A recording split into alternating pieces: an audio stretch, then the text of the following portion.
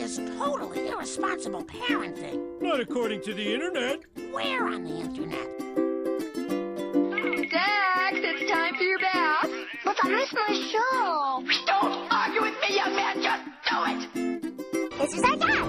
I'm the professor. Yeah, he made us in his laboratory by accident. Don't worry, Professor. I was an accident, too. You're my children, and I love you, but you're all terrible. Well, hello. Being the professional podcaster that I am, Sarah here, of course, forgot to hit the record button until a few minutes into our introductions in the episode we recorded last night. So I profusely apologize to our guests.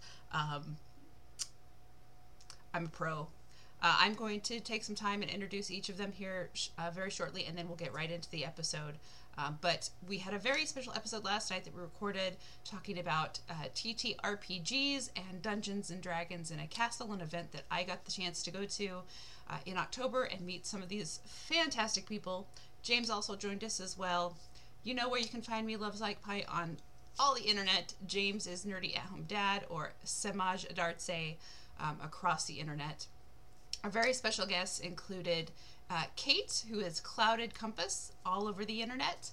We also had Devin, who is Devin Godzilla all over the internet as well. I will make sure to put those links in the description of this episode so that you can give them all a follow. We also had Beth the Bard, who is a DM in the TTRPG space. She's a creator. She's amazing. I am going to be at her table in October. And we're going to just jump right into her introduction here. And again, I apologize. I was dumb and forgot to hit the record button because professional.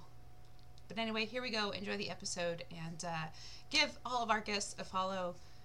They're all amazing creators and all very passionate about TTRPGs. Some adults also. No, sorry. It's recording now. Okay.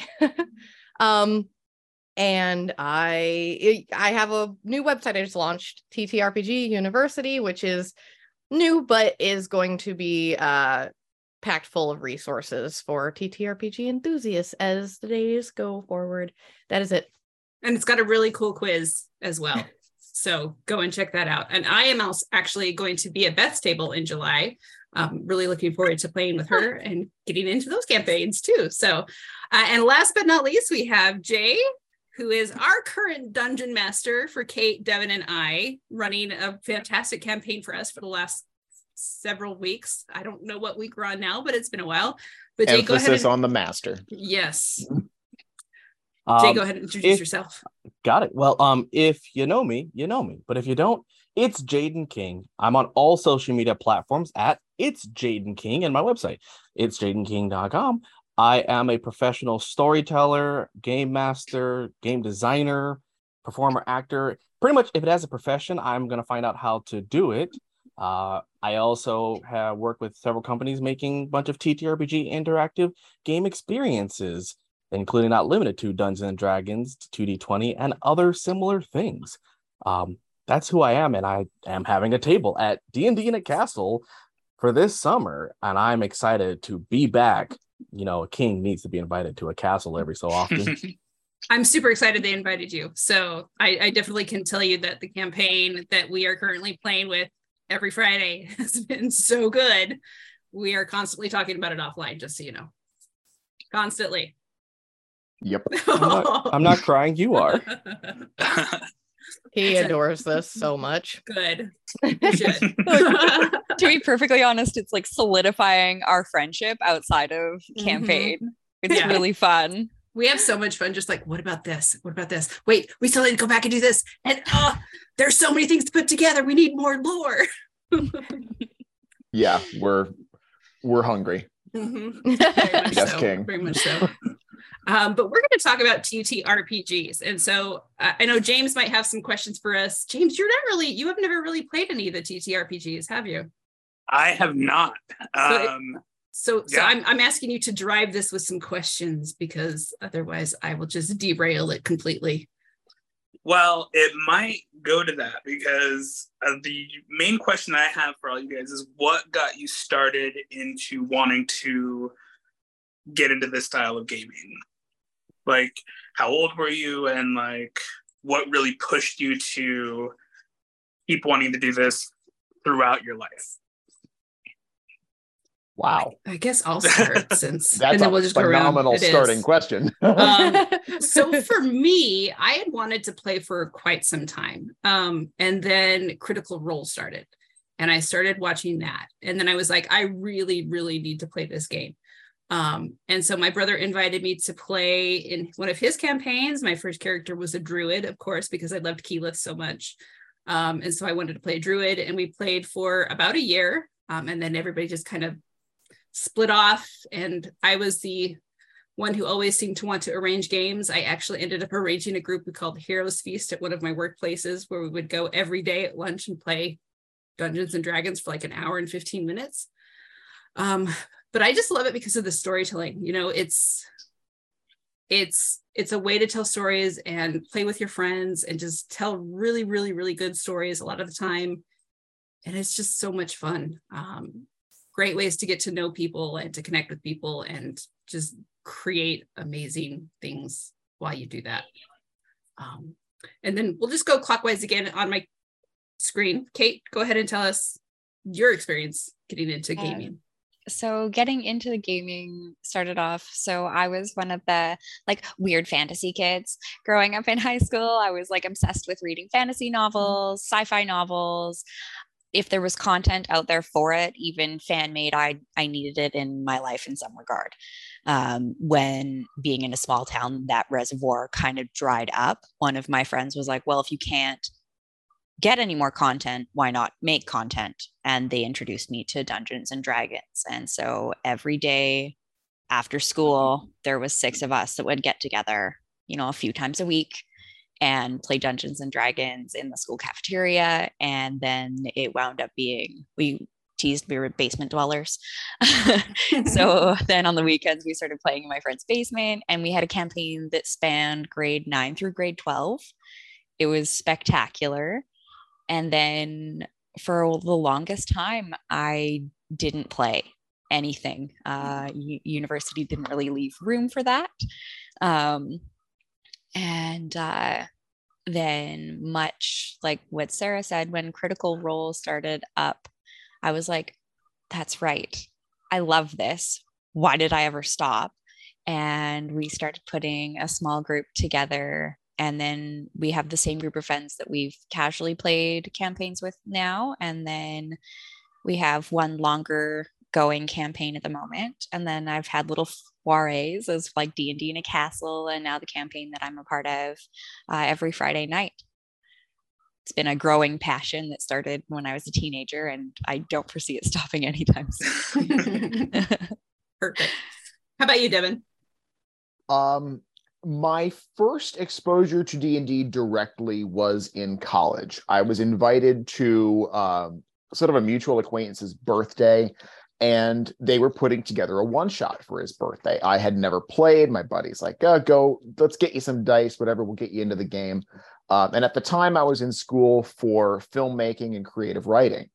And I got to this table, and despite this game being just an absolute mess, it was like, this is the kind of storytelling that I've been doing in my head since I was a kid. This is the kind of creativity that I sit in front of a screen or a blank piece of paper, and it takes me 10 times the effort.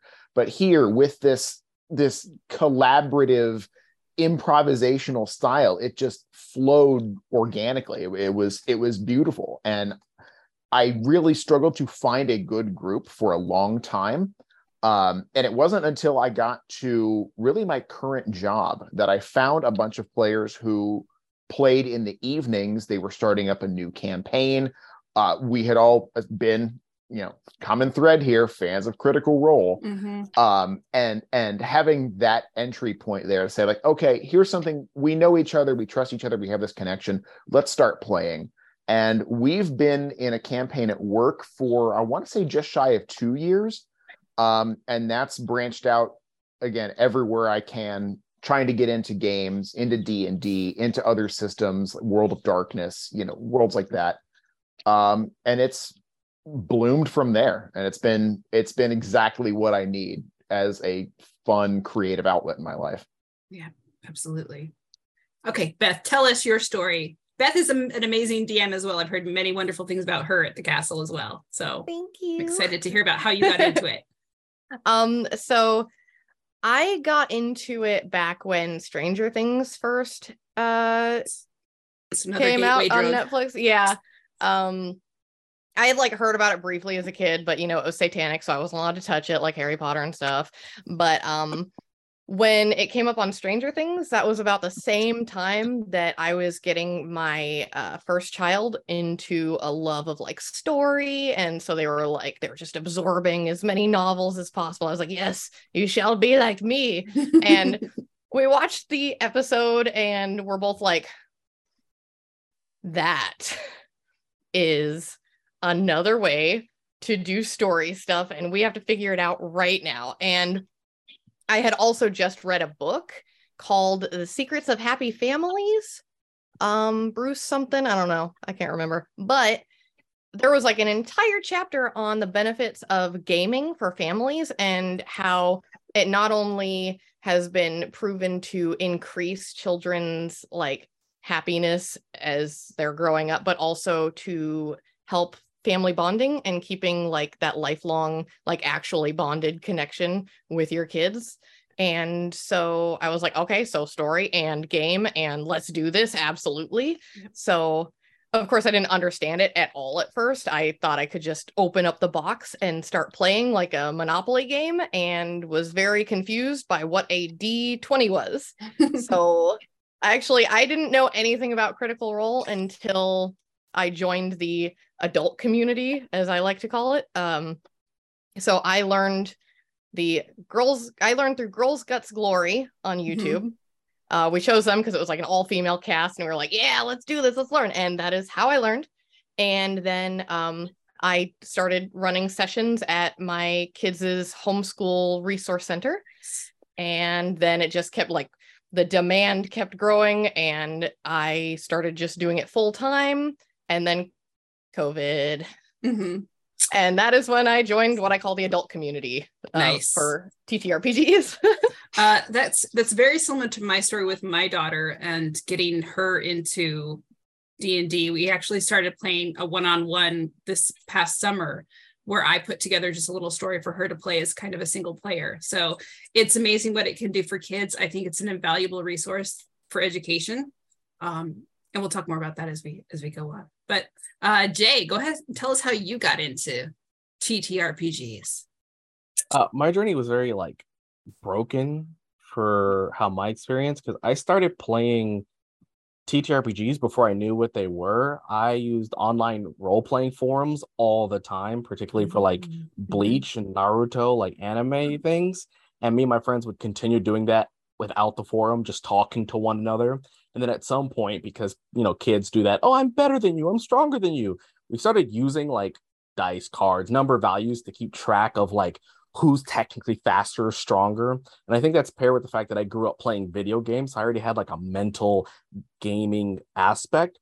And so I was playing TTRPGs before I knew what it was. And then I got introduced to specifically Pathfinder at one point in my college years when we made Gamers Guild, which was our excuse to convince the college to let's play video games so we can get credit as extracurriculars. And we were like, yeah, we'll bring in TVs and video games, but they're like, you have to do more like board games. And so one of my law professors was like, hey, I have this Pathfinder.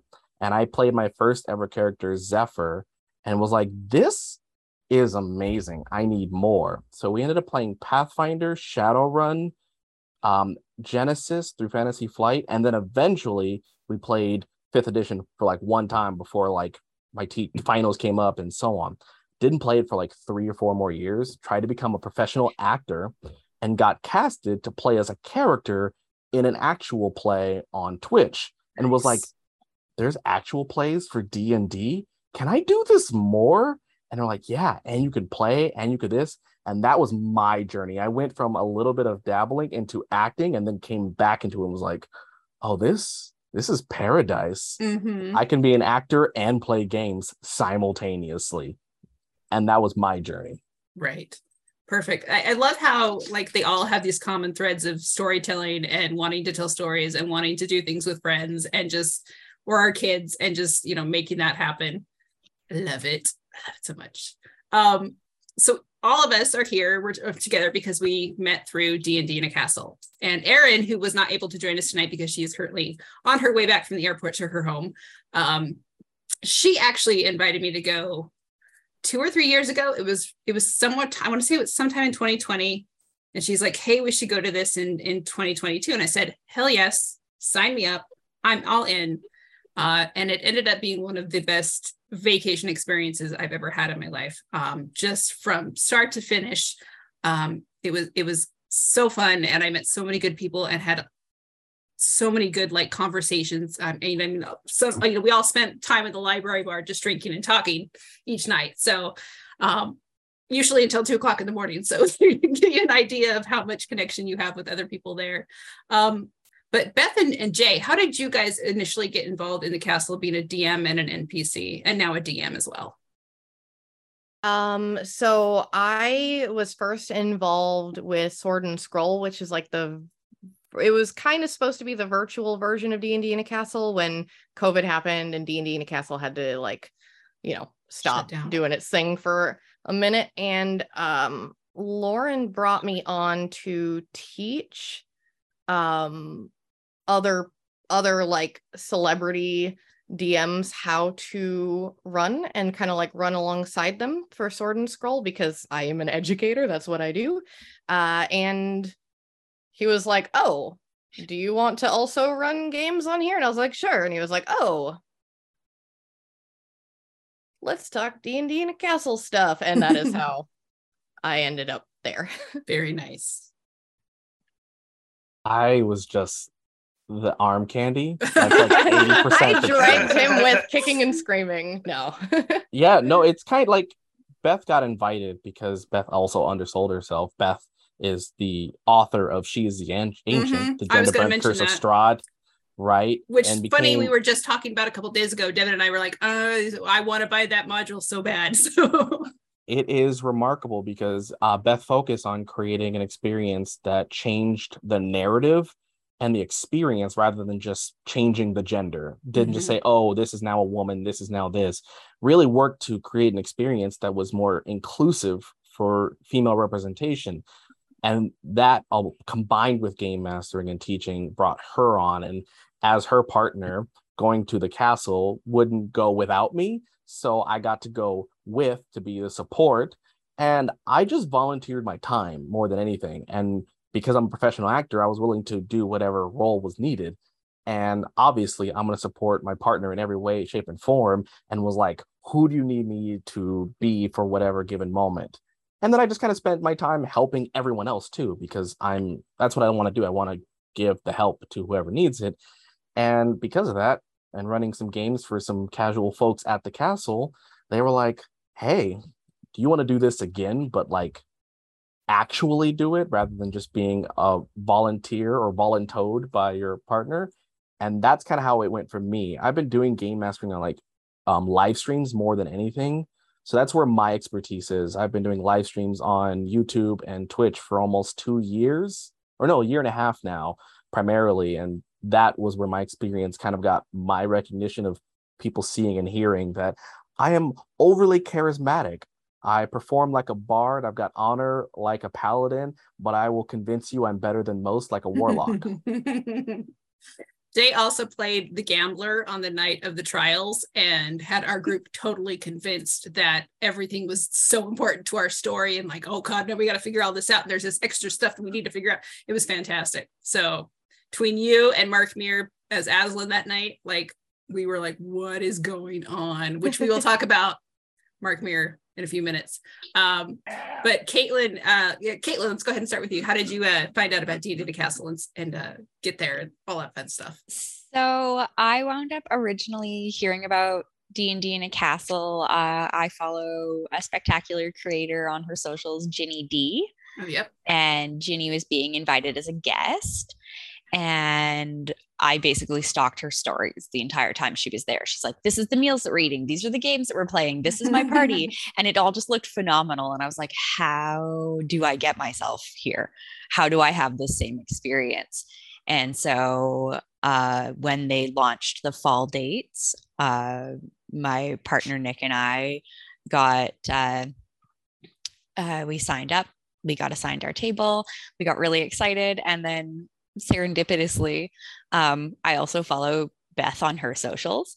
And then I saw that she was going to be there at the same time as me. And I just got absolutely jazzed because she played an integral part of me sharing the fact that I'm neurodivergent with our tables, because I take hella notes. Like in our 3-day campaign, I took 36 pages of notes. Oh, wow. I can't, which saved Jason Charles Miller, by the way, because he lost his computer, so her notes basically saved his whole game. That's amazing. Yeah, That's awesome. But I have the confidence to tell people that like I will get hyper fixated on what we're doing in that moment, and I will not let that moment go. But there's a lot of clarity about being able to tell people that. So then even now at Dungeons and Dragons in the Castle, I was able to tell, our close-knit table that. And so close-knit. Oh my god. Ride or die. Exactly. And it created a really phenomenal environment that exceeded what I had seen in any of Ginny's stories. Yeah. It really made it really phenomenal. How about you, Devin? How did I find out about D&D in a castle? I want to say it is thanks to Mark Meer. As an absolute story junkie, I had long been fascinated with the works of BioWare and all of their games. And Mark being one of the voices of Commander Shepard, I was enthralled with him and all of his work. I'd followed him on Twitter. We were watching the Black Dice Society, and finding out that he was going to be at this castle. I saw the post one day, and I think I signed up the next day for a session for a segment like 14 months in advance, which to me was like, what are you doing pulling the trigger on something this fast? Like, you've been playing in person, you're going to go into like a seemingly random table, which you haven't had a lot of experience with in the past. Like, is this going to be a good environment for you? Go for it, whatever, screw it. And I did. And it was, like you said, Sarah, one of the best vacations, one of the best experiences of my life. And it's only gotten better the more connections I've made and experience that I had because of it. Yeah, absolutely. I want us to talk each about the tables we were at or the tables we ran while we were there. Kate and I were at Jason Charles Miller's table, who he's a fantastic musician. Lots of people know him as Driss Jordan. He's been on Critical Role. He's been on lots of actual plays. I had originally been signed up for Abria's table. It was really sad that she had to drop out, but I get it. She's doing lots of cool shit. So that's fine. But at our table, our table just vibed instantly. Like, we were like best friends, ride or die, go to the bar after the sessions and just sit there and buy rounds for each other and talk until 2:00 in the morning. But our campaign specifically was very dungeon crawly. Like, we were fighting somebody called the Chronomancer, who was played by the fantastic Paul Foxcroft at the end of the session. We had Travis McElroy come and join our table as Travis the Ghost Guard at one point. But Kate, do you want to talk about a little bit about what we did during our games? Sure. So our play style, at least the way it worked for our group, is we started off a little bit casually, kind of feeling out the table. And then when we were given like the first ounce of a hint for like where we were headed, we were all in. We were like, okay, how do we do this? What's the party dynamic? What are we going to do? And then we just ran for it. And like Sarah said, it was a little bit dungeon crawly. We had a very strict timeline within the game. So we had a goal to accomplish that aligned with our time frame there. We had 3 days to complete this quest, and we were there for the 3-day time span. So it worked out really well. So we each day had a very driven goal for where we'd like to try to get to in order to accomplish something to further progress. And our party dynamic worked really well, which was fun. We had a little bit of everything. We had a druid, we had a fighter, we had a monk, and we had a warlock. And we basically just wreaked havoc underground and fought our way. Yeah, unless I was punching ghosts, in which I did not have magic fist at the point that we started punching ghosts, and so it took me forever to punch one to death. But eventually we got there. So it was a lot of fun. But yeah, we ended up beating the Chronomancer. We got, some of us decided to stay behind under the underground and help this. I don't remember what it was. Was he a wizard? Like, we ended up making a deal with this wizard to go stop the Chronomancer. Yes. Some of us got stuck behind. Nick was the only one who basically escaped the dungeon. He bartered his way out of it. All of us had agreed, like, oh, you're going to help us defeat the Chronomancer? We can't do it on our own. Absolutely, you can have 200 years of servitude. That's fine. And Nick's like, I don't think that's a good deal. I don't want that deal. So he talked his way out of it, and the rest of us were like, oh no. We agreed to 200. We didn't know there was an option 2. Yeah, right. It was fantastic. But it was a lot of fun. But Jay, I also want to talk about Jay's one-shots that he ran, because I did get to play in one of his one-shots, and that is where I immediately got hooked on the way he ran his table and the story that he was telling, and why I signed up for his campaign and convinced these other fools to sign up with me. But Jay, tell us a little bit about the campaign or the one-shots that you ran while you were at the castle. So all of my one-shots, I think I ran a total of 3 one-shots over my 2 rounds that I was there. Was using my Fallen Icons model of my homebrew Deep Breath, which is basically a modern fantasy where it's modern day elements, technology, computer, electronics, with fantastical elements merged within, where elves, fae, supernatural, undead are all kind of conjoined. And specifically, the models I try to do were anime in nature. That was my entire delivery, was the big anime moments. So I know that I had one, which was people got suddenly transported from their mystical realms into a modern society, and they got dropped into the middle of a nightclub where creatures also came from other mystical realms. And basically it was like a conversion moment where people were in the middle from, I believe there was a centaur, we had the warlock, a sorcerer who had just come through from multiple realms, and they were in the middle of a nightclub with these shining lights and a DJ playing music, and then these demon creatures were attacking, and they had to run outside. And the idea was to build this whole experience where you realize you're not somewhere you recognize, but you can see the bleeding nature of fantasy, medieval, and even a bit of futuristic elements converging on this modern area. And other ones were that same big level where I had a party go through a football stadium where they had made it into a temporary fight ring, like UFC. But one of the people got mad and activate this god trigger, which caused the darkness to spread across the land. So it would have been a normal fight ring, caused darkness to scour the planet, and all the gods were like, yeah, so we messed up and the God Slayer's coming after us. And so the idea is, I wanted to deliver one-shots that made you realize you may be a normal person in an unfamiliar or small setting, but you specifically can live larger than life. And that's kind of like my whole delivery is, you are no one special, but you still can do something very special. And that's kind of like my thing. It was a lot of fun. Wow. The one shot we played, I was hooked. That's like I said, I was hooked, and immediately found out as soon as Jay started DMing, I was like, sign me up, take my money. There we go. And just keep taking it, because this is too good. I'm not going to stop paying for it. It's anyway. Devin, let's go ahead and talk about your table and your adventure that you went on. Okay. Yeah, at the castle, I was at, again, Mark's table. And the feel of mechanically the adventure was very much a series of fetch quests. But it was the best the best analogy I could have for it is sort of a a haunted house, kind of a Resident Evil feel to it. A bunch of us disparate adventurers are brought in one night for a party for Liar's Night at the Yawning Portal Tavern. The Yawning Portal has its usual cast of characters: Minsk, Boo, the money lender, Durnan behind the bar. I believe Elminster, the Sage of Shadowdale was there, as well as part of the League of Malevolence.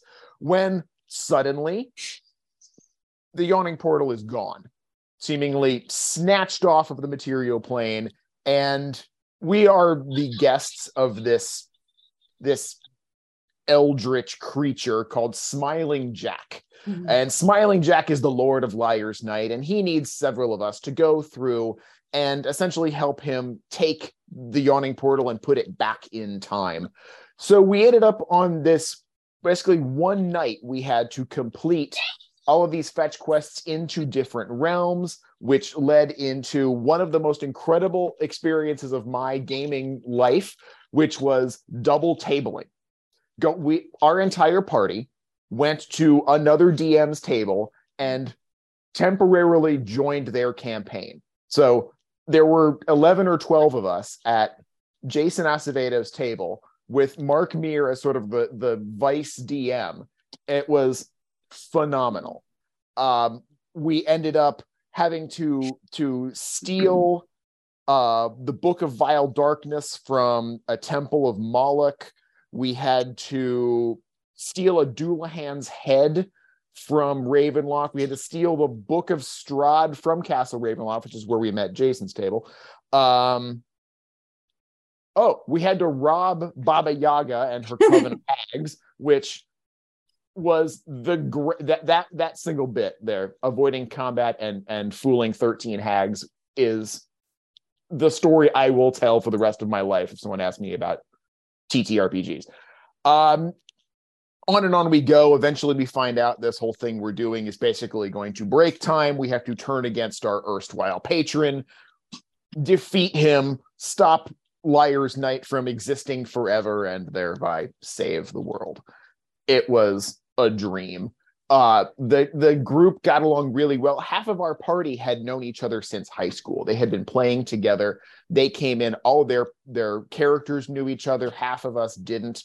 And yet, despite that, every break we got, we dashed to the library bar, slammed down shots, grabbed drinks, and rushed back to strategize before Mark got back into the room, because it was phenomenal. At one point, I ended up in combat with Jay, as I believe you were Warduke, correct? I was. I played Warduke, the NPC for Amir's table. Yes. At one point, we were set upon by a disgruntled League of Malevolence, and it was incredible. And in possibly one of the most memorable things that everybody was talking about, your group decided to, if anybody knows anything about the Deck of Many Things, if you're listening, their group decided to take 5 cards from the Deck of Many Things. Let's see. Our from bard, Aslan Rex on the Night our of Challenges. bard took, yes, our DM Mark, who is famous for his portrayal of Aslan Rex in many media, presented us with the Deck of Many Things. Our bard took 1 card. Our Arcane Trickster did not take a card, but did barter his soul for a 9th level counterspell, which he then proceeded to use on a 2nd level web. It was hilarious. I took a card and had to face off with the Avatar of Death. Our cleric took 3 cards, pissed off Moloch, got 50,000 gold and 2 wishes. And our paladin took 2 cards, got the answer to 1 question, and lost all the money he could ever make in his life. So he became a just destitute adventurer that everyone else had to pay for his stuff. So yeah, I think there were 7 cards that we pulled. Jesus, total. That was literally like the talk of the night. Everybody's like, "What is it? We took 7 cards from the Deck of Many Things. Why do they do? Why would they do that?" But we felt beholden to Mark as our DM. Like, this is Mark. Like, if anyone's going to just relish in his chaos, it has to be the party, he has to look in the eye the next day. Exactly. So Exactly. off we went. Perfect. Beth, tell us a little bit about what you guys did at your table. So Jay and I pulled Jay in like constantly as an NPC, and I ran basically the Lamortia setting from Ravenloft. And by basically, I mean I don't know why I said basically. We ran Lamortia, which is like a Frankenstein horror setting. And like I had a basic idea for the storyline and things, but my style is very much to let the players lead. And so I had, my core components and then let them take off with it. And I kind of changed things as we went. And so after every session, I would sit down and be like, okay, revamp things. And I'd go in and plan out the next part. My favorite thing was in the very first session, I brought Jay in to kill the entire party. First thing. And I had to do it because I don't like I was like, I can't do it. I can't be mean right away. I have to set a better impression. So you do it. So yeah, he came in, he TPK'd, and everyone was like, what? You TPK'd us in the first session. But it was really cool because they fought the BBEG that they had to fight again at the end of the week, but they didn't have any power when they fought this time, which is why they all died. Yep. And they were able, I was like, take notes on what he's doing and what he's vulnerable and resistant to. And they're like, oh, got it. And so, yeah, then, before we went to lunch that day, I was like, and you all wake up. And they were like, oh, thank God. Like, I worked so hard on this character. So I have a very specific dynamic, like it's a mechanic for this setting that lended very well to this kind of like with having only 3 days of gameplay. You have to be able to like cutscene and push, and which is something I don't like to do. I run like 2-year-long campaigns where I'm like, everybody take your time, do your thing. But with this, I was like, okay, we have to keep things really tight. And so the mechanic in this particular story, which I won't tell exactly why it was going this way, but they were actually alive, and then they had to get to a certain mansion to deal with a certain person, and they kept waking up in a different place. And it worked really well because, I have this whole map of Lamortia, and I was like, what if they want to go this way or that way? I need them to just follow this path. We only have 8 sessions. And I was like, oh, I'll use that mechanic. So I would let them do whatever they were doing. And then the next session, I'd be like, okay, so you wake up over here. And they were like, what? I was like, yeah, it's been a week. And so it was like this big mystery. And when they figured out why at the end, it had to do with clones. They were like, oh my God. And it like, nobody felt cheated or railroaded because I was like, it was part of the story. So, yeah. And one of my players got, so for example, I don't know. Okay. It is a low magic setting, but we had a cleric and they were very into their cleric stuff. And I don't know if anybody here knows about Ravenloft, but in general, like it's hard to access your deities in Ravenloft, and there's a very strong reason for this. And even though it was Ravenloft, and that's technically a official rule there or whatever, this cleric was so dedicated to this character they created and their prayers and things like that it was like, okay, we're gonna toss that rule aside and dig in, let them have at it.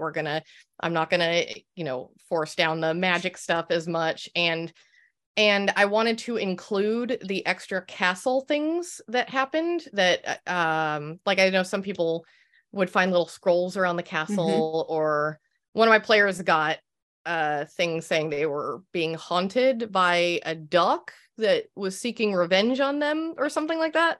And I know that some DMs were like, no, no, that's going to mess with the story. I was like, I have a fun segue let's for do that. this. So I had Jay play the duck. Nice. Man of many voices. I think it was specifically Quacktoya, Inigo because the narrative, Inoya Quacktoya. Oh my God, I love it. I It don't know. I think was I was like, so you fun. killed my fowl, so prepare to die, quack. And it was like I had a bottle cap and like a skewer toothpick that I got from a sandwich to try and kill this wizard that accidentally love it. killed my mother when I was a small duckling.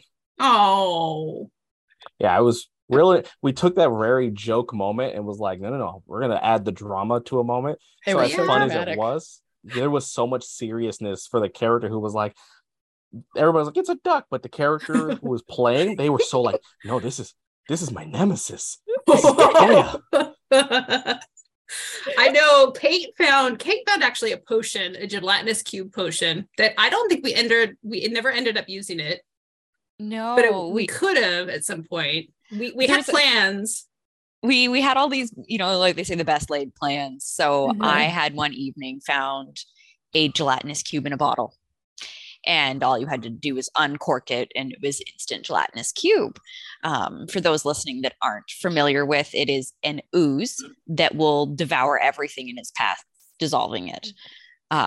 So we had come up with a couple scenarios in order to use it, but then we realized that we're underground And we in have a to go back tunnel, the other way. and we have to go back this way. If I let this go, we're going to be fighting it at some point. Mhm. Oh no. So we just kept it. And then Nick found the Travis McElroy, summoned Travis McElroy, Yeah. who ended up playing Travis the Guard Ghost. Apparently, we accidentally killed his bowling partner, Dolores, who was a banshee. Sorry, Travis. We never got to give him, we did program a doll. We had a doll that we'd programmed with a whole bunch of different quotes about bowling and shit like that we were going to give him. But we weren't able to meet him again at the table after we had done that. But and then Erin, who is not here, but she was at Jason Acevedo's table, actually got a scroll to turn any dice roll or like a save that had succeeded into a natural one. And he had saved that for the end of the campaign, because what happened is he loved Erin's role playing so much that he actually invited her to go join Realmsmith and play Into the Mist. So she's now currently playing Aster, her character that she played at the castle, on their actual play on YouTube. But he had specifically saved that scroll just in case she saved on that last wisdom save. She failed it, but he had saved that natural one scroll just to keep Aster in Straw's realm. So it was just like, those scrolls, man, they could either be really good or really shitty. They certainly could. The story of the hags was completely the work of the scrolls. I found a scroll that was the hat with the word snake on it, and whenever you put it on, anything that looked at you perceived you utterly to be a snake. You weren't a snake, but anything that looked at you was snake. That was it. There was no caveat about true sight. There was no caveat about magic, this, that, nothing. This was an artifact level snake hat. Next, we had a crown of rat control. It was essentially a ratatouille hat, where if you put it on someone's head and you dropped a rat on them, the rat became their mech pilot. Nice. And then we had a mustache of, I think, assumed disguise or something. Whenever you put on this fake mustache, you appear to be anyone that someone would expect to see. So we're in this cave. We're looking out across this lake, and there's Baba Yaga, the hut, the mortar, the pestle, another dozen hags, and this Kenku. Kenku's walking around. He's gathering firewood. I'm like, all right, I know what I'm going to do. I put on the snake hat. We had recruited a rat earlier on because we knew the snake hat, or we knew the rat crown was going to come into play. So we recruited a rat. Name was Templeton. Templeton was apparently a Presbyterian, according to Mark, who role played Templeton beautifully. We convinced Templeton, we are going to get you like a new lot in life. We're going to get you out of this temple of Moloch. It's going to be great. So come with me. If I put you on somebody's head, that's now your new like meat pilot mech suit. I put on snake hat. Me and Templeton, we got the stuff. We go. I sneak up to this Kenku. Hat, rat. I'm like, all right, Templeton, follow me. Templeton follows the snake. We go back.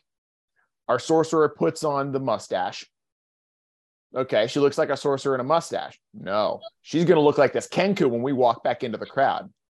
So this Kenku and this snake walk in, just pick up the mortar, pick up the pestle, dimension door out of there, not a shot fired. 13 hags done. It was Dungeons and Dragons, bitches. Yeah. Mark was sitting there with like his head in his hands. And eventually he's like, okay, you guys make it back to the yawning portal. We're going to take a break here. And he goes, these are what I was going to throw at you. And he's got all the hags out on the thing. He pulls out like 2 more bone claws, like 4 or 5 ogres. He's like, I was going to throw the kitchen sink at you people. he was so robbed. I felt kind of bad. One of my favorite things to do, though, is to thwart a DM's plans. Mm-hmm. I'll never forget totally wrecking that. I told you this, I think last night we were talking about this, where we wrecked the DM's zombie T-Rexes, and he was so disappointed. Yes. And we were like, sorry, we wrecked him in like 5 minutes. He's like, how did you? Oh, I'm like, make them harder T-Rexes. I do have to say though, Jay's enemies are fucking insane. Jay's enemies are terrifying. Yeah, and he's really good at that. I think I've gone unconscious at least 4 times. Same. Rolling death saves at least once. Mm-hmm. So yeah, I'm officially out of healing kits, and I think I've got 1 potion left. Yeah, it was bad. It was bad. That last fight was just. Yeah, seemingly our characters are the ones who end up in danger close the most often. Yeah, for some freaking warlock who. Yeah. It's almost like my monk doesn't have any range, Yeah, weird. It's like the paladin or the artificer and our barbarian are like never there when we need them to be there. Yeah, one's at range and the other's a meat shield. And yeah, I don't think either of them have ever gone unconscious. They are at all. No, has Lumen gone unconscious? Narratively only. That's the only time I think. Yeah, just when so it's only us who's been knocked out by enemies. God damn it! It's only us. Jay, why are you picking on us? I would like to make a point that my model of how I do my table is Dark Souls Light. Okay.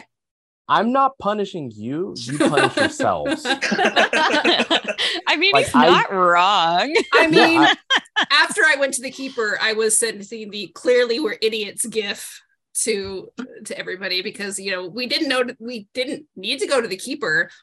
Ven was just wanting more information that she really didn't need to get, but it was like, no, she was pushing for it. So no, the entire model of my style is I figure out what all your strengths are, and then I give each enemy you face typically has a vulnerability you can exploit, but also can exploit one of your vulnerabilities as a whole. So like if you don't work as a team, you will die as a team. Mm-hmm. Which is a conversation we've also had offline. Yep. I'm sure Jay knows what we're talking about. Oh, good. You're welcome. Oh man. I still think we should take Aaron's hint and maybe, never mind. Yeah. I'll say it offline. I'm not gonna go there. We'll say it offline. Kate, you did one. Oh, go ahead. Oh, go ahead. You did mention one thing that I want to talk about, and we talk a lot about mental health here on the podcast, just because a lot of us, James is neurodivergent, I'm neurodivergent, ADHD, anxiety, all of that fun stuff.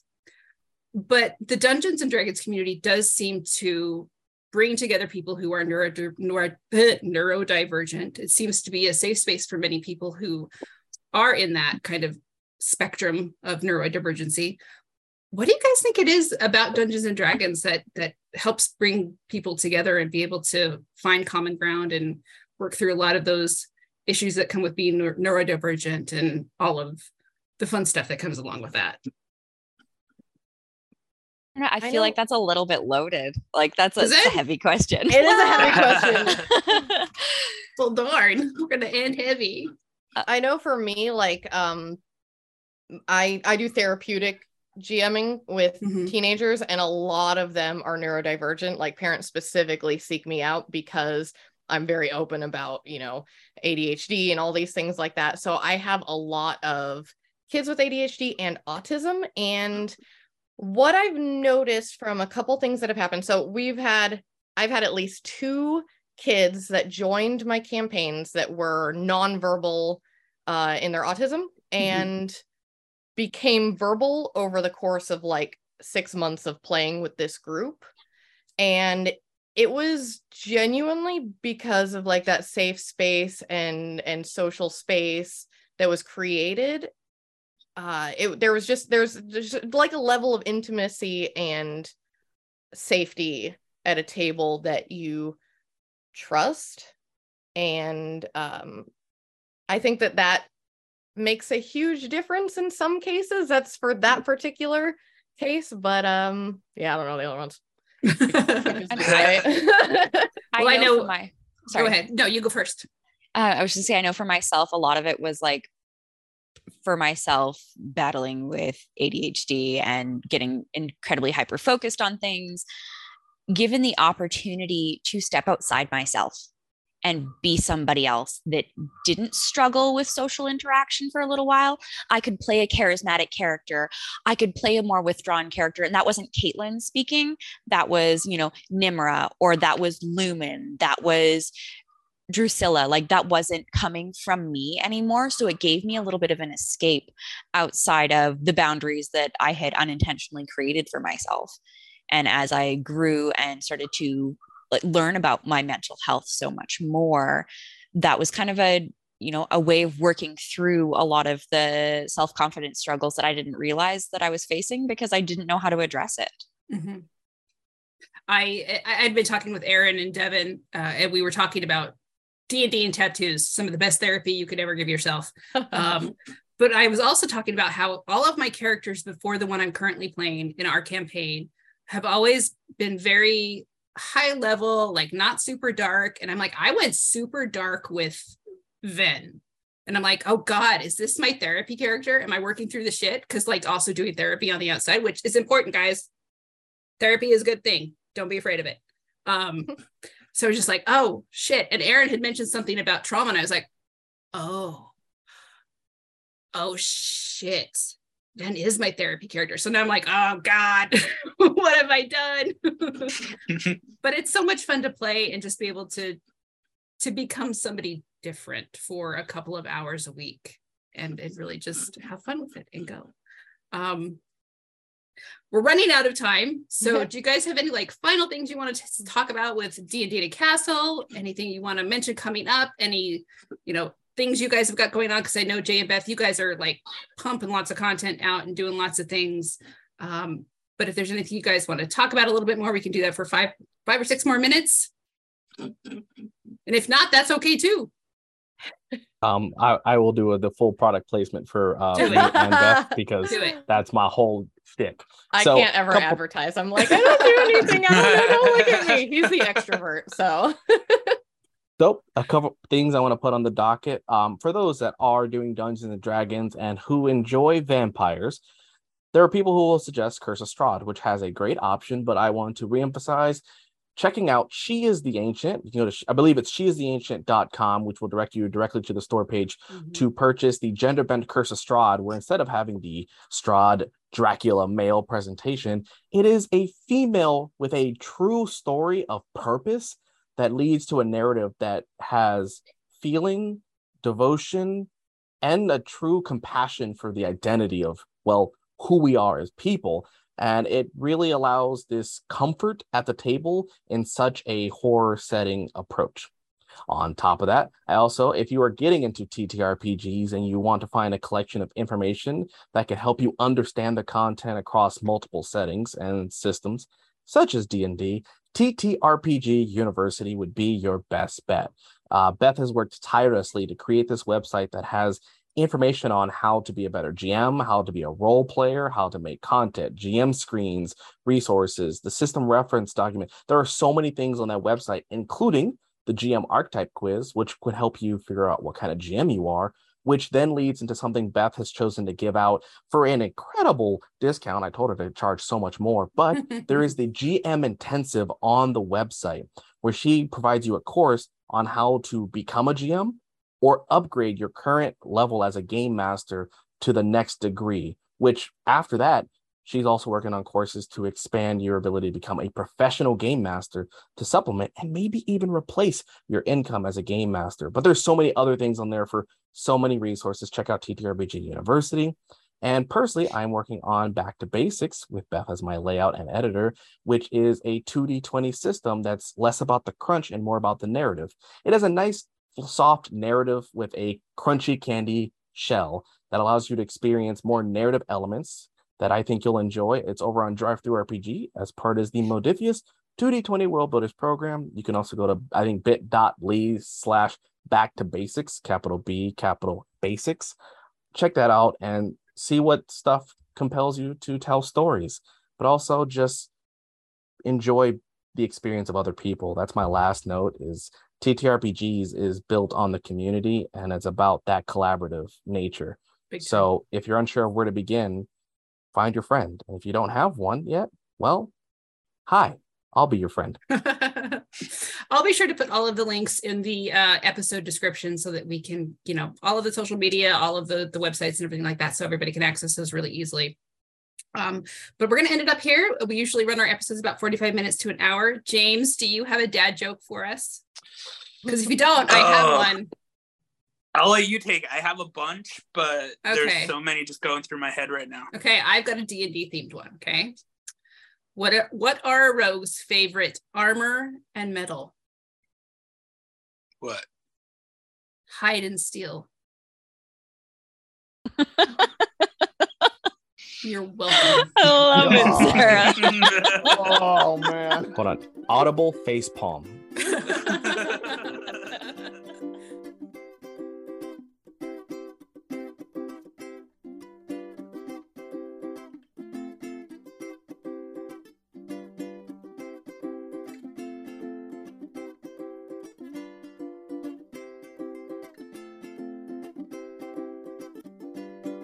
Here's some money. Go see a Star Wars.